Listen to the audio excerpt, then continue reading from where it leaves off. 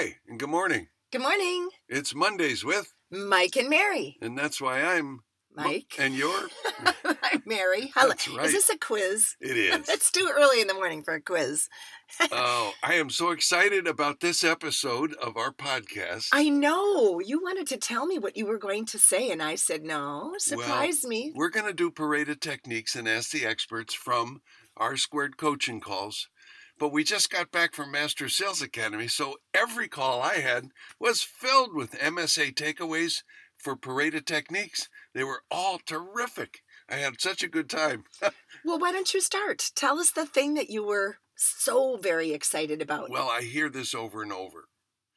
It's good to be together.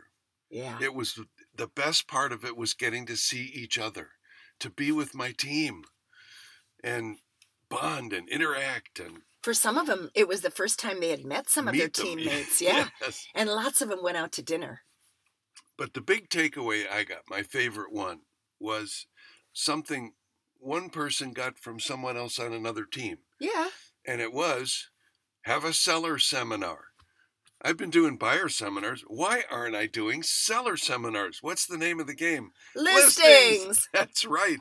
And this seller seminar was a big success because the person who ran it targeted a very specific audience, expired listings. Oh. And he said, there's 1,000 homes in my market that don't sell every year. Why aren't I targeting them to do a seller seminar? And he's going to call it Come to My Kitchen Table. Ooh. Isn't that a cool topic? Yeah, I love it. That title. So there's my parade of techniques. What was yours? Holy tamale.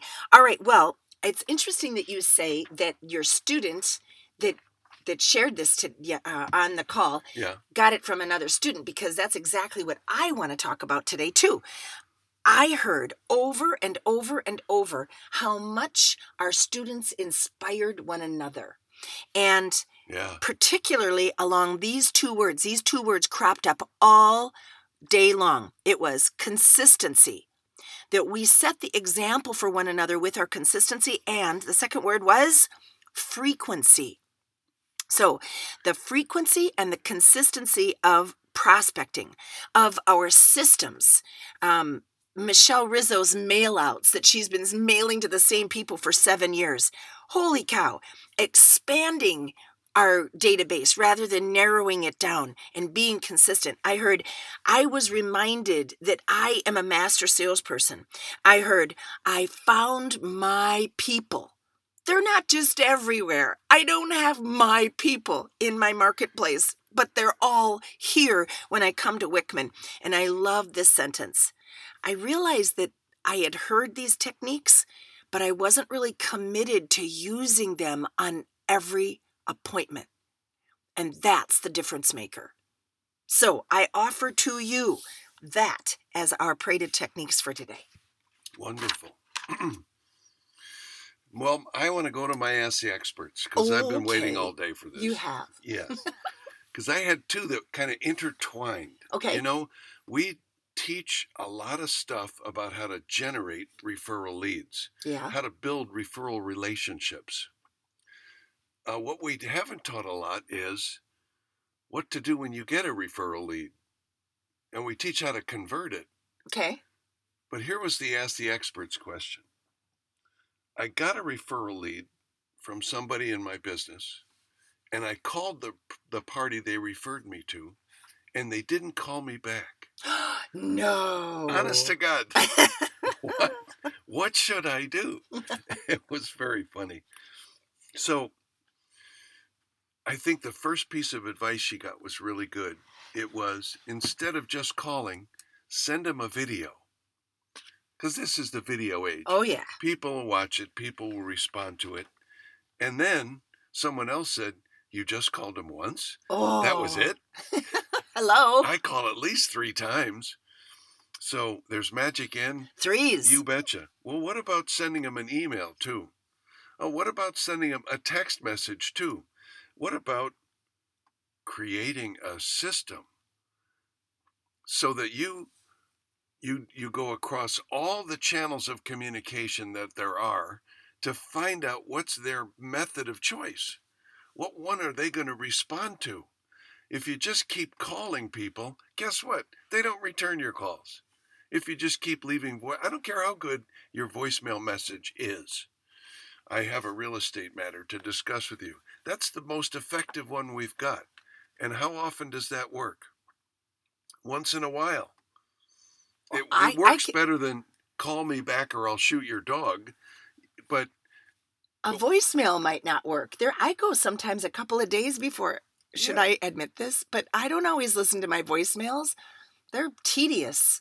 Well, what about somebody gives you a referral? Go to LinkedIn and look at their profile. You bet. Go to social media, Facebook, send them an instant message. You bet. Send them a Instagram post. You bet.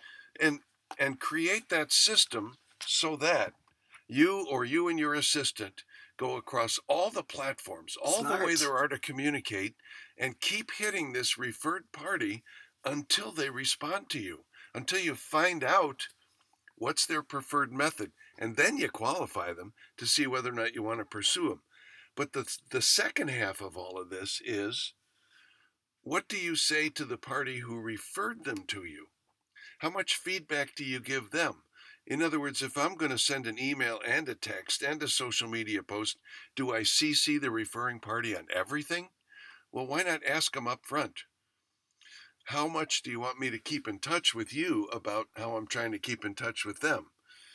And somebody else had a question about getting a referral that wasn't cooperating with them. Mm-hmm. And what kind of approach could I take to the party that was referred to me?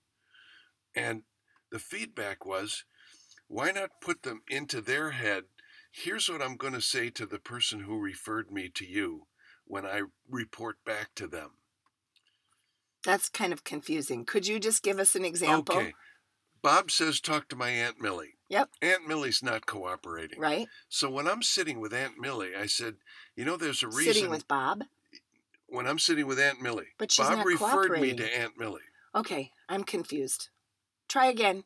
Bob refers me to his Aunt Millie. Okay.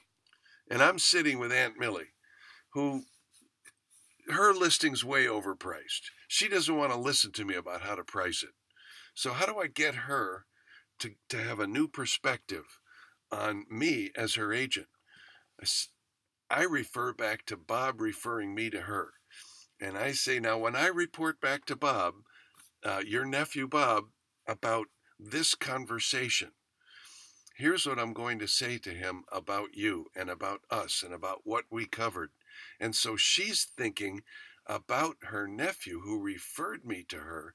And I think that's another way to use the power of referrals to get the referred party to take your advice.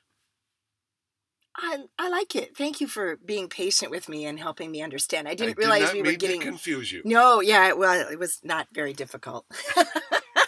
All right. Did you have an Ask the Experts? Of course I did. And it was so hard to narrow this down, but I had so many good ones yesterday on our call. I have a student who's in a very hot market. She listed this property right at the right price. The seller is 80 some years old.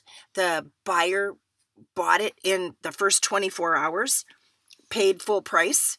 And now, it sold in a week. Sorry. Are you confused? Okay, that's enough.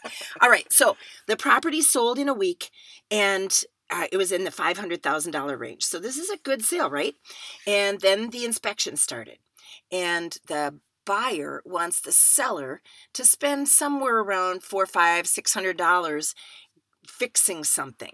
And the seller said to the agent, do these buyers understand what a good deal they got? Do these buyers realize what they're really asking me? And the selling agent said, I'm so surprised that the seller won't do these things. And so our student is saying, okay, what am I doing about this? What do I say to that selling agent?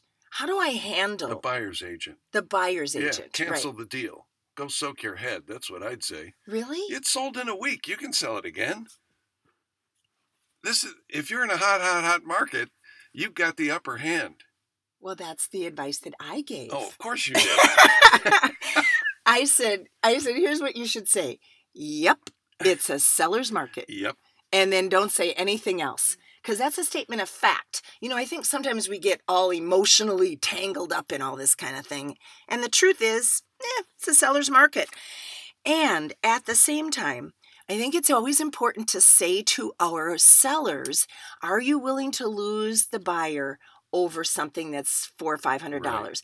And is this $400 or $500 item something that now on the next buyer, I'm going to have to do it anyway? Because now I have material evidence that this is something that needs to be repaired. This is a pretty normal kind of situation. So it goes back to that Floyd Wickman stuff. Golly, that stuff is timeless. From the moment you write that offer with a buyer, from the moment that purchase agreement is presented to the seller, you as the agent should be saying KYFC. And just in case any of you are hungry and you're thinking I'm talking about chicken, I am not. KYFC means keep your fingers crossed. And that aura of proposal, of tentativeness. Keep them hoping instead of dreading. Keep them hoping. That's right. So that's really the bottom line here. And yep, it's a seller's market. Wonderful.